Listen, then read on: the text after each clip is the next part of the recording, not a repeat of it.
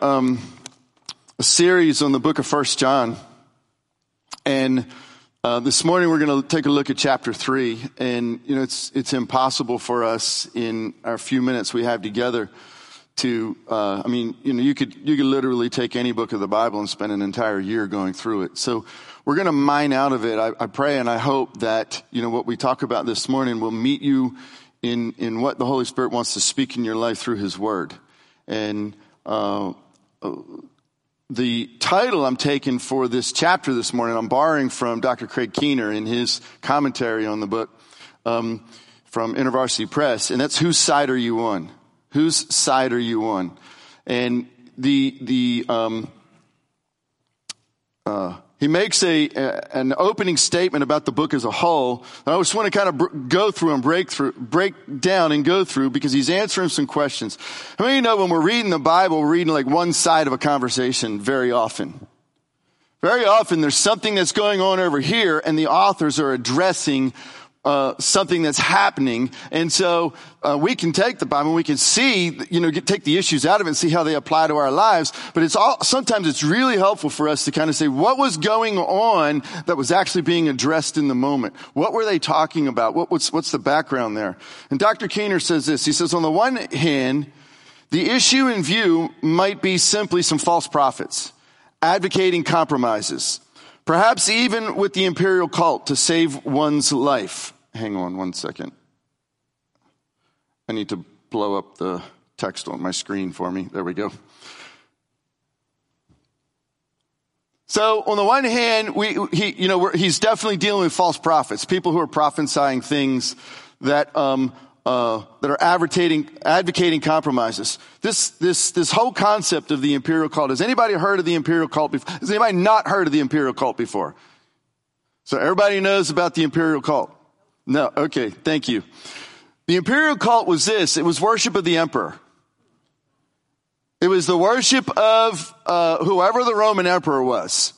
And, it's kind of like today. In some places, this was a big thing. In other places, it was, this is what we had to do. There's some people who did it because it was the politically correct thing to do. There are other people who were seriously into it. And if you weren't doing it, they were going to, you literally could be jailed. Your life could be threatened. You could lose your job and all these types of things.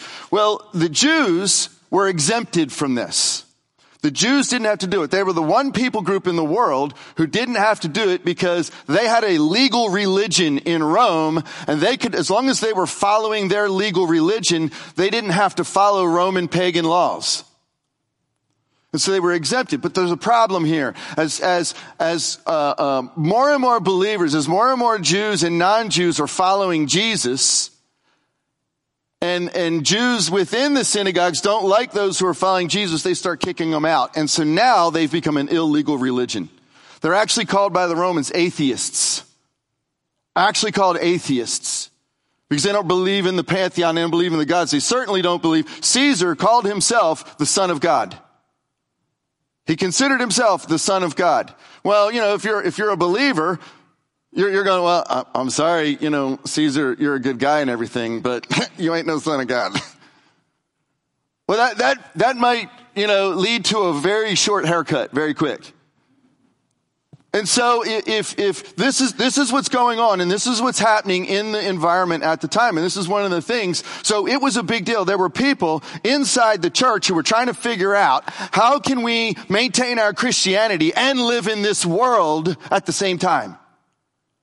Maybe we'll redo the doctrines a little bit, rethink them, because surely God didn't mean that we might have to have difficulty as a believer in this world. And so, on the other hand, the issue might be one of the movements of false teaching that was developing towards full-blown second century Gnosticism. About 100 years after this whole teaching comes along, and we still get essence of it in the church today. That physical world bad, spiritual world good. This is Gnosticism, full blown. And so it's like, as long as I'm seeking to make a connection in the spirit, who really cares what happens in the physical? It doesn't really matter. If I do something bad in the physical, well, it wasn't really me doing it. It was an illusion. This was Gnosticism. And so there were seeds of this that were even in the times of John writing this letter. There was this group called the Docetists. They believed that Christ was divine, but only seemed to become human. So the way they dealt with it, they said, look, so Jesus was divine. He's the divine Son of God. We believe that. And so he came down, but he didn't have a real physical body. He just looked like he had a physical body. And that's how they were dealing with this whole concept. It was very much in Greek thought and Greek philosophy of the day that the physical was bad and the spirit good. And so this group started saying, well, Jesus wasn't really flesh. He just looked like he was. Then there were the Cerinthians, not the Corinthians, the Cerinthians. They followed this guy named Cerinthus. And they believed that the Christ spirit merely came on Jesus. I've actually heard this teaching today, that Jesus was just a regular human being born just like anybody else, and then the Christ Spirit came on him. And so he really wasn't the Son of God. He just had the Son of God's Spirit came on him. It could have been anybody. He was the one that was picked. And so what you saw the Spirit of God moving through him, but you weren't really seeing one who was both fully human and fully divine at the same time. They denied he was actually the one and only Christ. But here's the point. Beyond any dispute that John is definitely dealing with in his letter, there are primarily troublemakers who were secessionists. What were secessionists in that day? They were people who had come in, they were part of the community, they had grown up, and then they left.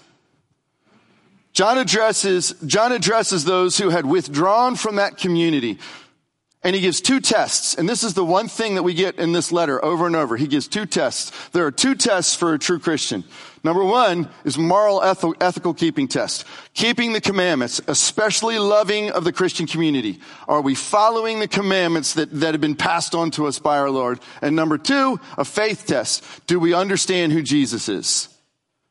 And that's the whole letter. The whole letter is those two things. Now, I use the term letter. So the two tests for a true Christianity, a right view of Jesus and a right view of how to live this life. Is your life correct in how you're living? In other words, do I believe in Jesus and am I demonstrating that belief by how I live? And the point John's making, he makes this over and over, is you cannot separate belief and action.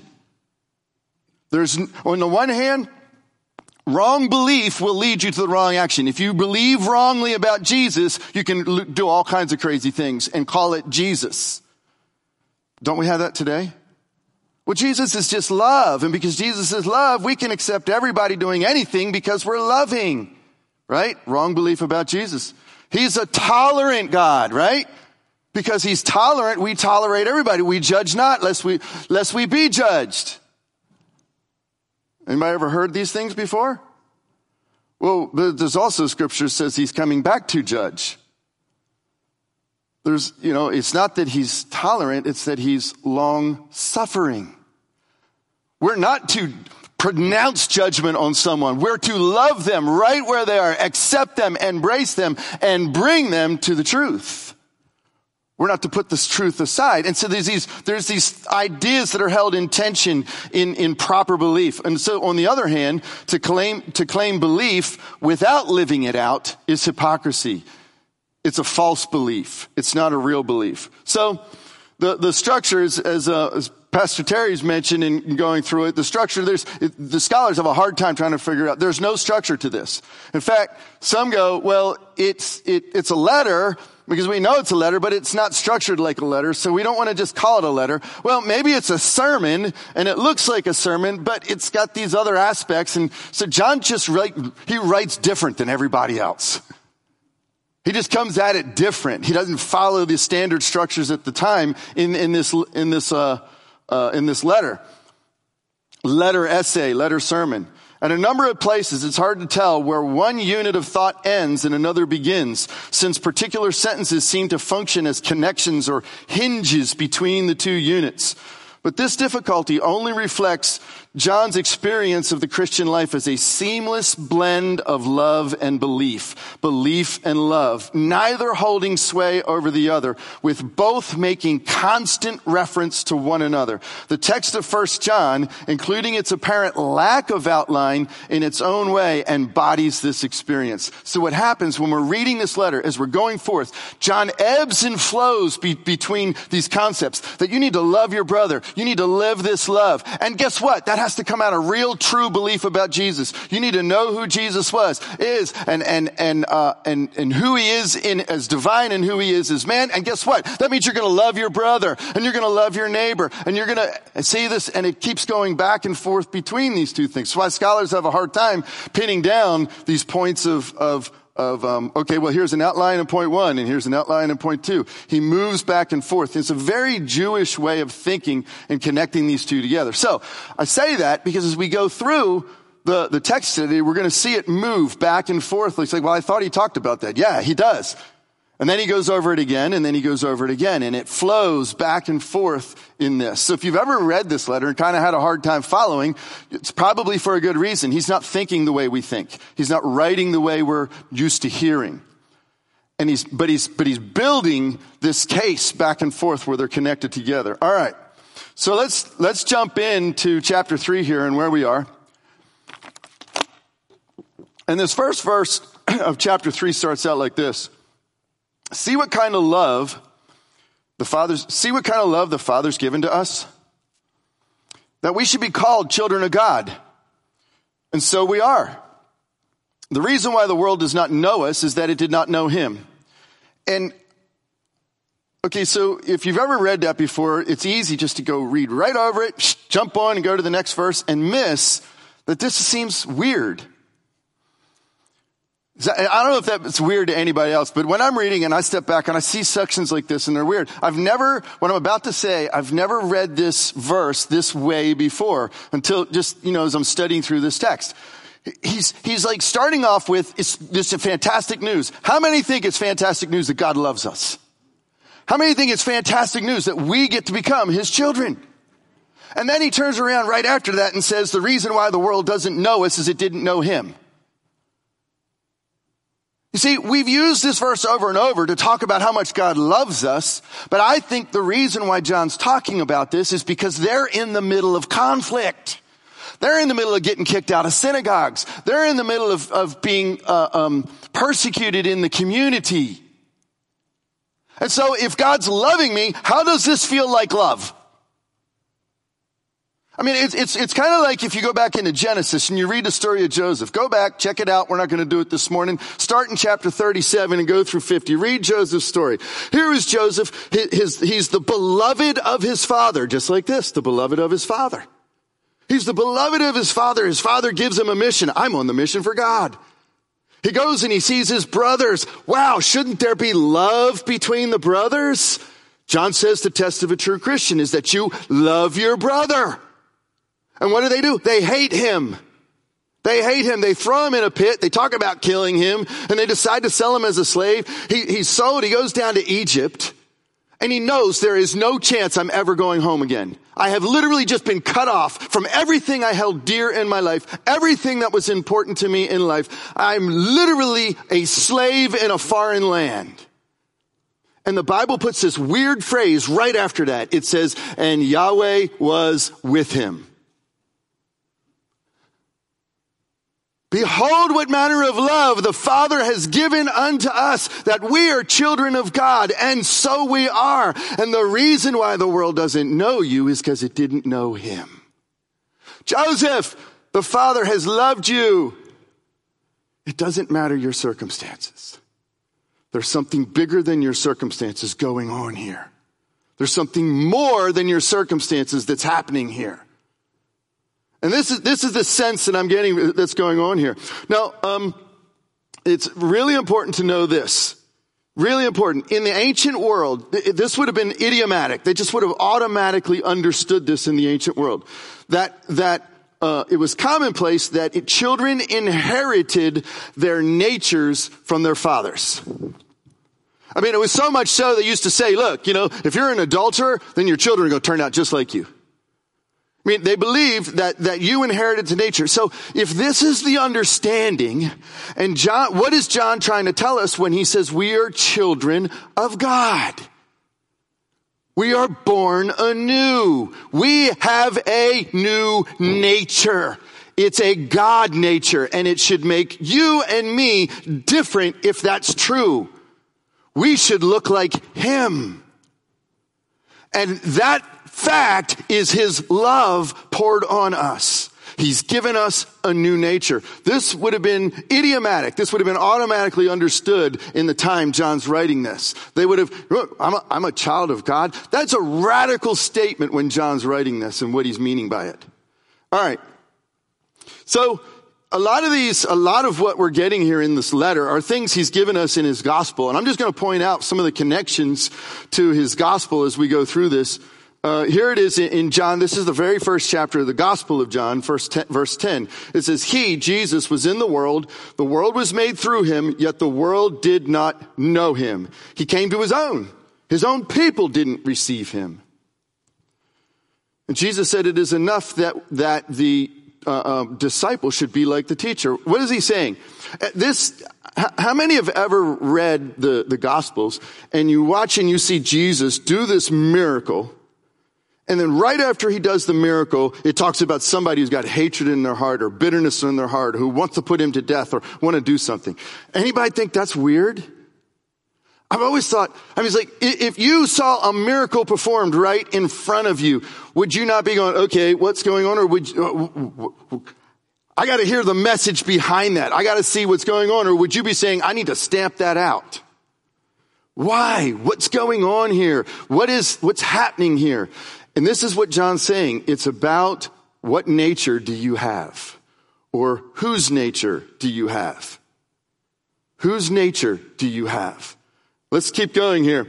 He says the same thing in John chapter 16. This is at the Last Supper. So Jesus is sitting at the Last Supper and he turns to his disciples at the Last Supper and he says, I have said these things to you to keep you from falling away. They will put you out of the synagogues. Indeed, the hour is coming when whoever kills you will think he is offering a service to God. Isn't that a crazy scripture? You imagine killing somebody and think you're serving God? Well, the Apostle Paul did. Apostle Paul thought he was serving God. He was going, hey, Lord, I'm going to go stamp out this false faith that's in this world. Until he what? Saw Jesus.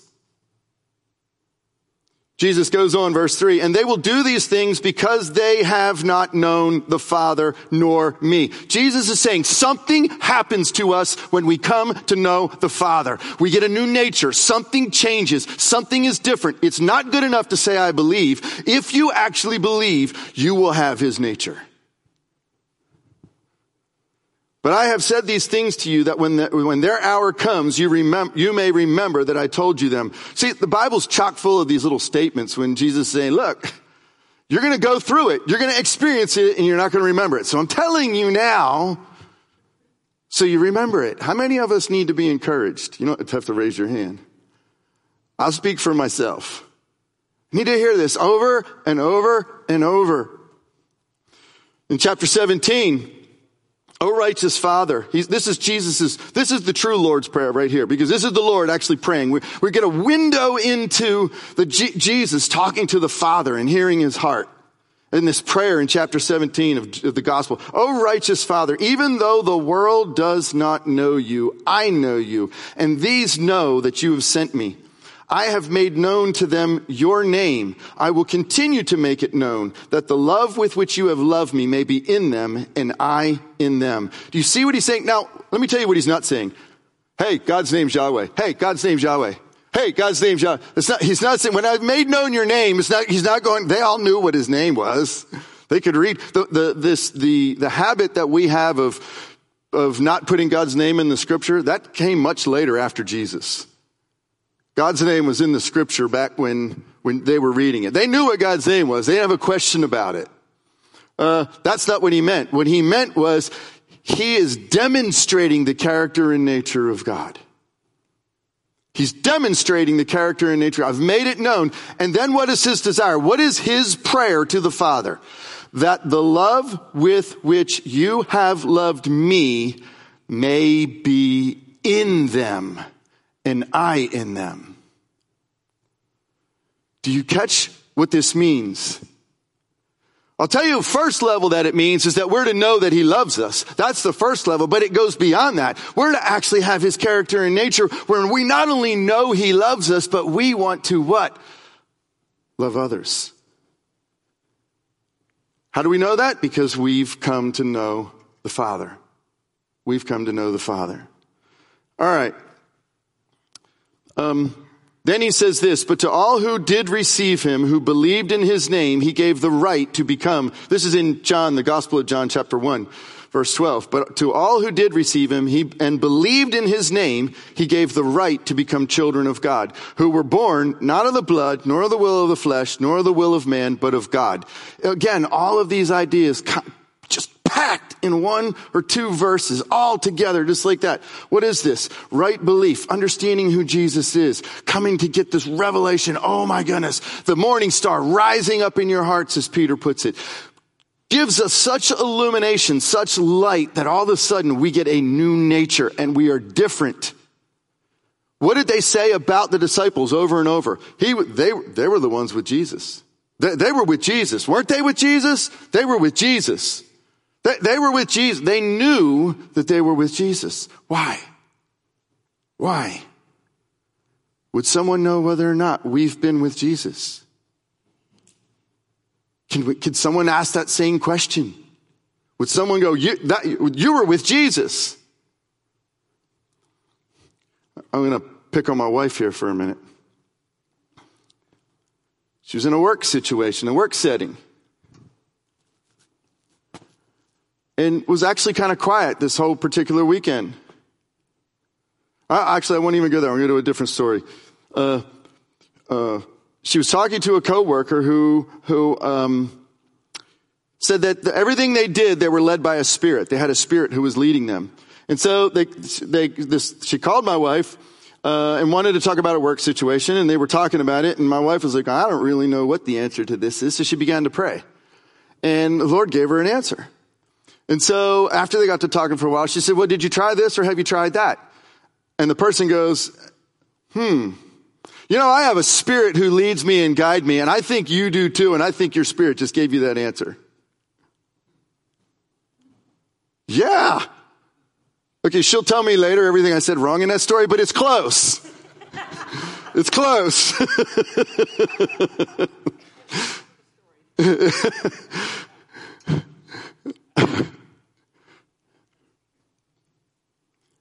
So they lost the keys at work. They couldn't find the keys anywhere. And it's her day off. And they call her at home and they say, we can't find the keys to the closet. And she was like the last one there. And the question in her mind is, how much of my responsibility, it's my day off, how much responsibility is it for me to find the keys? Well, in the fact that I may have lost them, I have to go at least that far. And so she literally was praying and going through her mind, Lord, help me find these keys. Help me remember where I put them. And she's not remembering. And so she literally goes back to work that day on her day off, and they're looking everywhere. They can't find them. And the Holy Spirit speaks to her and says, they're under the file cabinet. And she goes, that's weird. They're what? They're under the file. She says, that's weird. Move the file cabinet. So finally she goes, okay. She goes over and she's starting moving all the stuff so she could move the file cabinet. And the people go, what are you doing? She goes, I'm looking under the file cabinet. Like, why are you doing that? So they move the file cabinet, and there they were. Far back, not just like on the edge, far back under where they would have never been found. The Holy Spirit. And the people were like, how did you know to look there? She said, well, I've been praying all morning for the Lord to show me. And while I was here, the Lord just spoke to me and said, they're under the file cabinet. Silence. Would people look at you and say, you've been with Jesus? There's all kinds of little ways in which people can look and say, have you been with Jesus?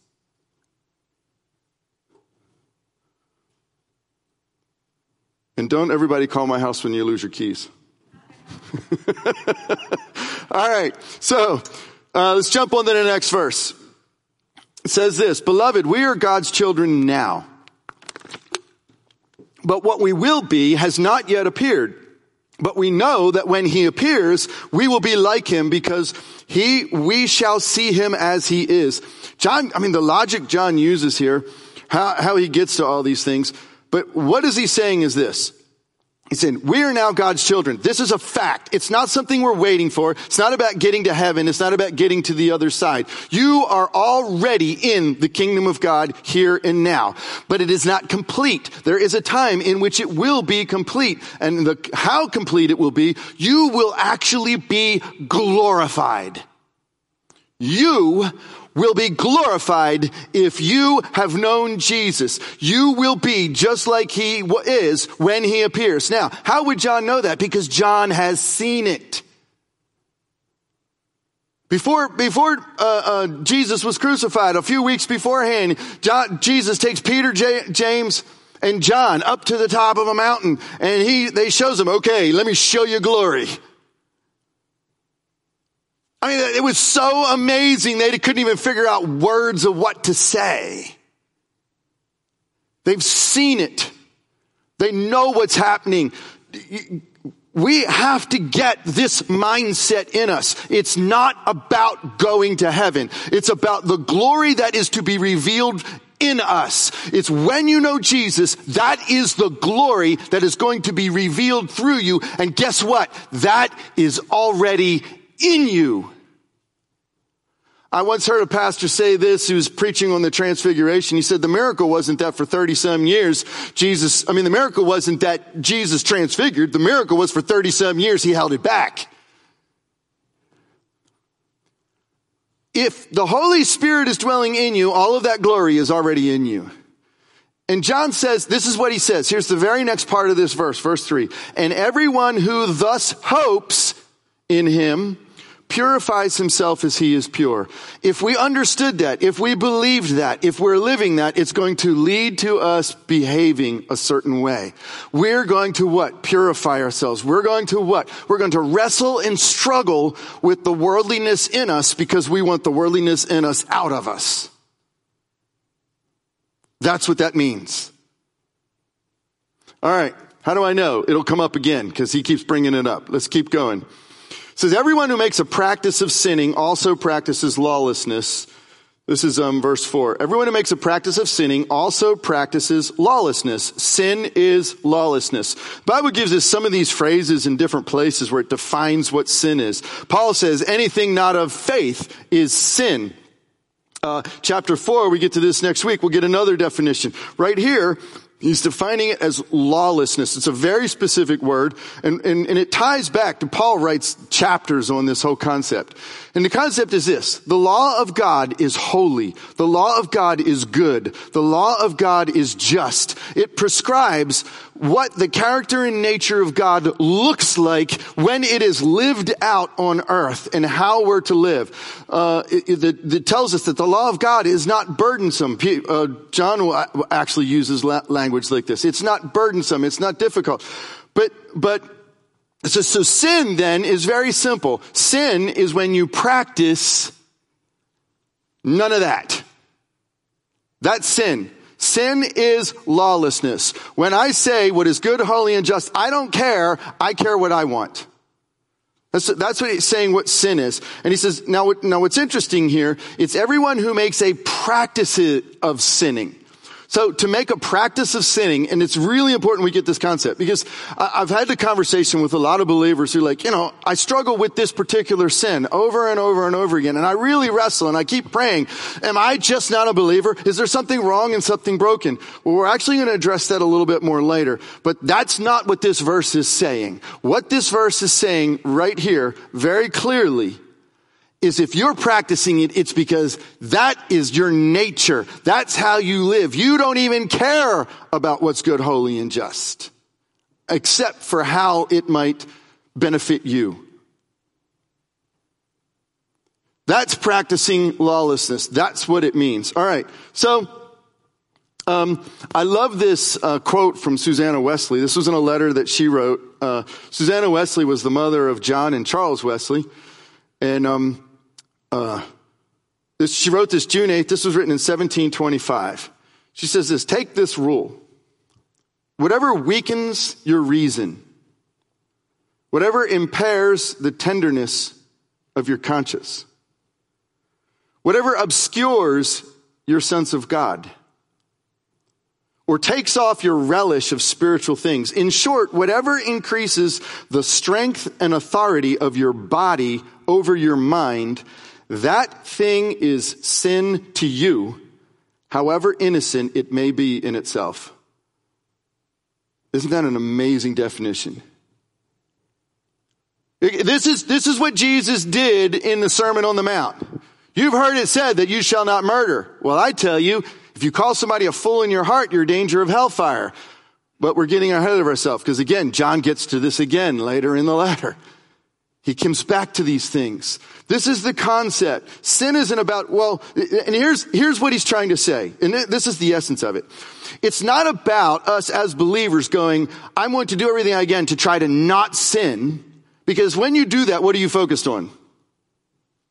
It's not a rhetorical. What are you focused on if I'm trying not to sin? You're focused on sin. It's about coming to Jesus and experiencing him, abiding him, loving him, and letting him wash us, cleanse us, transform us, continual repentance. And what I mean by repentance, I mean proper repentance. Wrong repentance is when I'm coming to God because I'm afraid of getting punished or I want a blessing. I'm afraid of getting punished or I want a blessing. Why? Because that's me. Proper repentance is when I come to receive his grace and let it wash me, let it change me. Let me just give him all of my junk. Let me give him everything that's this darkness I don't want in my life anymore, and receiving his grace.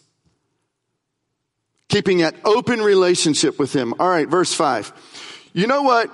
You know that he appeared in order to take away sin. In him there is no sin. And we're not going to spend a lot of time on this verse. He develops it out in other places. But the point being, the point he's making here is that it's in him in which we are washed away from sin, in which our sin is taken away. He was sinless. He was perfect in the flesh as a human. And he is our source for freedom from sin. And he goes on. He says this, no one who abides in him keeps on sinning. No one who keeps on sinning has either seen him or known him. Little children. It's a loving way of talking to his disciples. Let no one deceive you. Whoever practices righteousness is righteous as he is righteous. Whoever makes a practice of sinning is of the devil, for the devil has been sinning from the reason. The reason the Son of God appeared was to destroy the works of the devil. No one born of God makes a practice of sinning, for God's seed abides in him. When he's saying that word seed, it's once again talking about being a child. He's using that family language. God's seed abides in him. He cannot keep on sinning because he has been born of God. By this it is evident who are the children of God and who are the children of the devil. Whoever does not practice righteousness is not of God, nor is the one who does not love his brother. All right. So whose side are you on? This is what John's asking. Whose side are you on? Now, again, we need to make some distinctions here, because John's not saying that once you come to Christ, you never struggle, you never doubt, you never deal with the flesh, you never have these problems. That's not what he's saying. He's saying, listen, there is a nature of the devil, and he's going to bring it out more in the next couple of verses. There is a nature of the devil, and that nature is death. What did the devil bring? The wages of sin is what? So when we are in the world, we're spiritually dead. We don't understand. We can't see. But if you have actually experienced Jesus, and this is his point, this is how he starts the letter. Our heart is that you have fellowship with Jesus. When you actually see Jesus, when you get a grasp of who Jesus is, you begin to hunger and thirst. You begin to go, wow, that's what I desire. You don't run from him when you're in darkness and sin. You run to him. But when you are committed to darkness, what do? You turn the light off when it turns on. That's what he's saying. When he says, whose side are you on? Look, I want to be really careful here because we can read these statements and these contrasts, right? And we can say, let me put it a different way. Has anybody ever met someone who is not a Christian who's done something good? Come on, be honest. You ever met somebody who's not a Christian? All the time. Every day. Well, how can you turn around and say they're of the devil if they're doing good things? So is John right? Is he saying? No, what he's saying is this.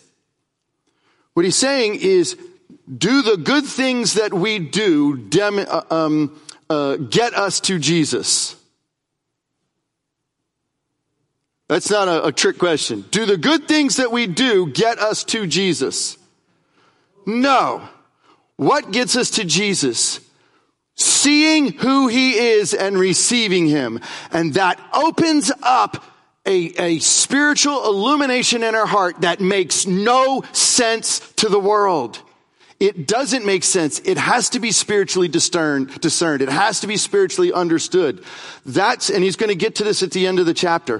What makes all the difference in the world is, have you received the Spirit of Jesus?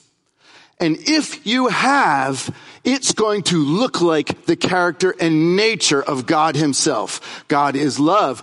Jesus laid down his life. All of these things are what's going to be in your life. If you have not, then you are spiritually dark. And that darkness you have because that is the works of the devil. It's what he did to ensnare the entire world, and Jesus came to destroy that. That's what Jesus came to destroy. That's what he's saying here. All right, let's keep going. Since therefore the children share in the flesh and blood, this is the writer of Hebrews making the same point about the power of Jesus. Therefore, since the children share in flesh and blood, we share in Jesus. He himself, Jesus, likewise partook of the same things, that through death he might what? Destroy the one who has the power of death, that is, the devil, and deliver all those who through fear of death were subject to lifelong slavery. To be in darkness is to be in slavery. Jesus came to set us free out of that. So for us then, and here's the key. This is kind of what John's talking about. This is what's going on. There are teachers in the church at the time who are saying, look, live how you want. Do what you want. If you got to figure out if you got to do a little sinning because we're living in this Roman world in order to get along with the Roman world, that's fine. That's good. As long as you have Jesus, you're okay. And John's saying, no.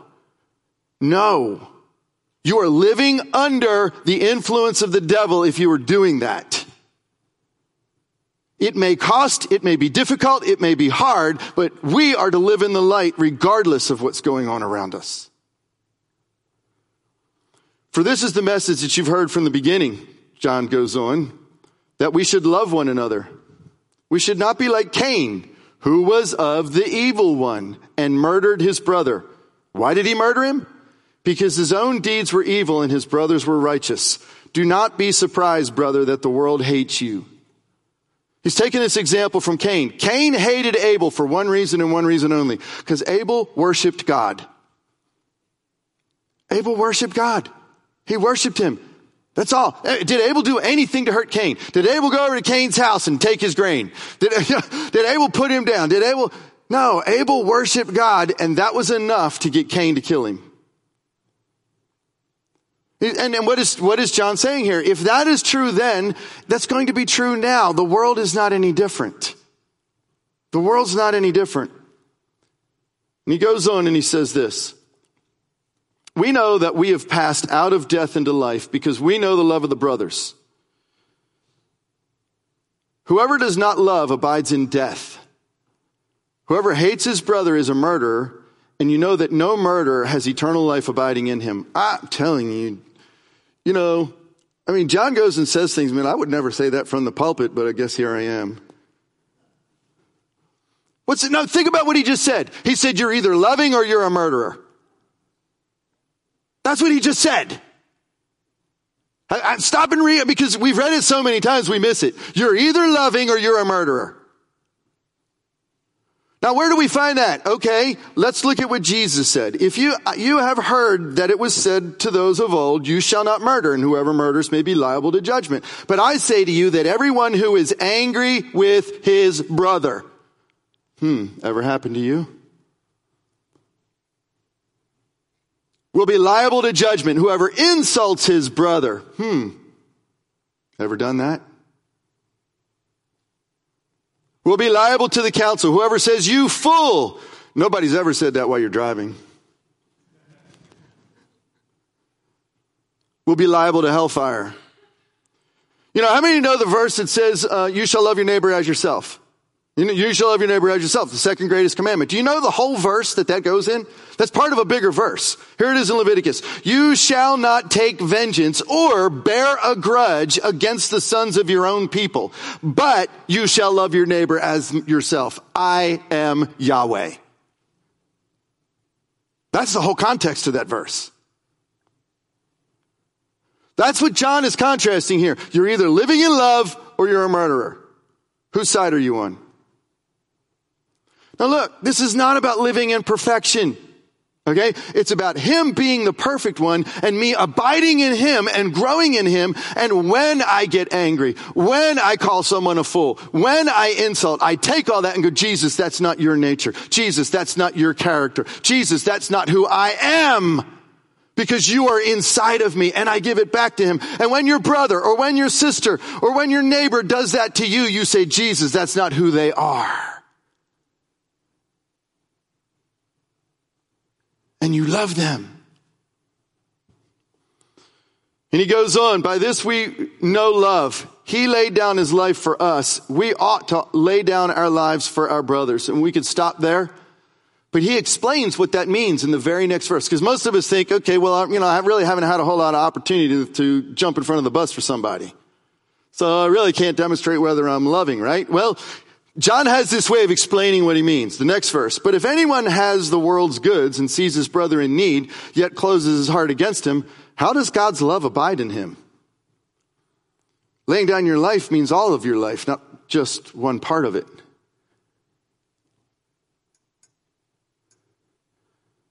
This Christian thing's real. John's not playing. Easy scriptures to just read real fast. Little children, let us not love in word or talk, but in deed and truth. Notice what he just did there. So don't let it just be about what you say, but catch this. He doesn't just say by actions. He says deed and truth. I've heard many times people say, well, I don't really say anything to anybody. I just live it. Well, yeah, we're supposed to live it, but where's the end truth part? Deed and truth. You're not loving if you're not bringing both. Deed and truth. Look, go talk to John.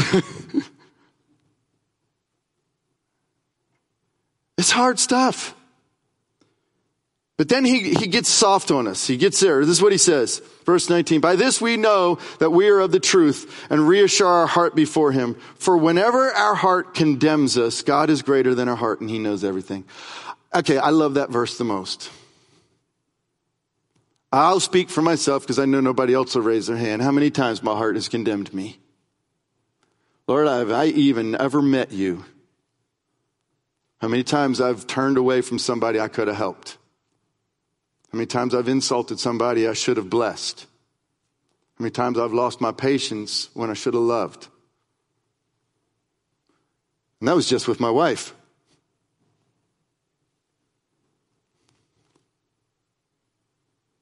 My heart condemns me and God is greater than my heart. You see, what is he telling us here? What is he telling us? It's here is Jesus And Jesus has literally made us righteous. And by making righteous, and we now have this new nature, I see God's law. It's holy. It's good. It's just, I remember when I recommitted my life to the Lord at the age of 20, and everything around me was just like, I was so excited because God was so good. The fact that he would take me back after 9 years of walking in my utter living in my flesh was just so refreshing, just so amazing about his grace. And then I started living through this life, and I bump up against struggles over and over and over again. And I go, God, am I ever going to get out of this? God, am I ever going to get free? Lord, what is wrong with me? Why am I broken? And the fact that I'm struggling demonstrates the fact that the Holy Spirit is in me. Because if the Holy Spirit wasn't in me, I would practice it and not care. I just wouldn't care. That's practicing lawlessness. Now, do we need to confess it to one another? Are there ways to get free? Are there ways to press forward? Yes, all the above. But we need to start with the fact, don't think that you're not his because you're struggling. The struggle proves you're his. He's greater than our hearts.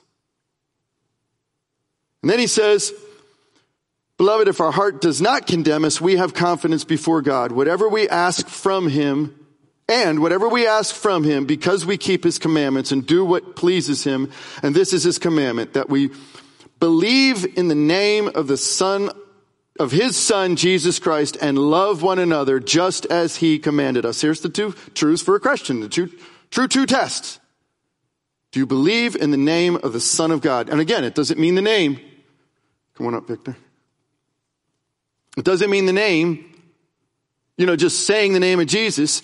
It means, have you met him? Have you seen who he is? Have you come to that embracing of him? And when you do, has that changed your life?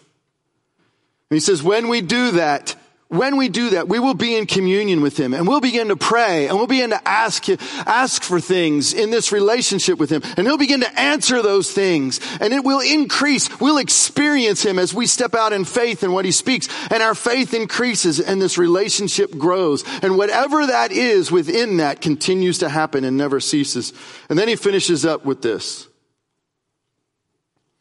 Whoever keeps his commandments abides in God, and God in him. And by this we know that he abides in us, by the Spirit whom he has given us. Whoever keeps his commandment abides in God and God in him. And by this we know that he abides in us, by the Spirit whom he has given us. Listen, guys, this fact that we've come to have this relationship with Jesus means that there is a person, the person of the Holy Spirit, who has literally come to abide in us, with us. And when he does, that means the Father has come. When the Father comes, that means the Son has come. It's all in the scriptures. It's all in it. Go read John 13, 14, 15, 16. It's all there. It's amazingly there. God is literally dwelling with us by the light and the power of the Holy Spirit. He wants us to embrace him fully. And when we do, we will live this life that looks like him. Looks like what? Loving one another. Loving one another. And that's where we're going to stop this morning. So we have a mission. We have a threefold mission. Threefold mission is this. We need to live the Spirit of God. How do we live the Spirit of God? Lose your keys and start asking about where they are. But you follow what I mean? It's very practical. It's about constantly having this relationship with him and inviting him into everything you're doing all day long and then obeying as he's speaking. Number 2, we need to do deeds that look like Jesus. What does that mean? Where do you see suffering around you? Alleviate it. Bring Jesus into the suffering around you. And number 3, we need to speak the truth. What is the truth? Jesus is the truth. We have a threefold mission, and it takes all three for us to be living what he's called us to be. And that meets the two tests of being a Christian. To know who Jesus is and living that way. Amen.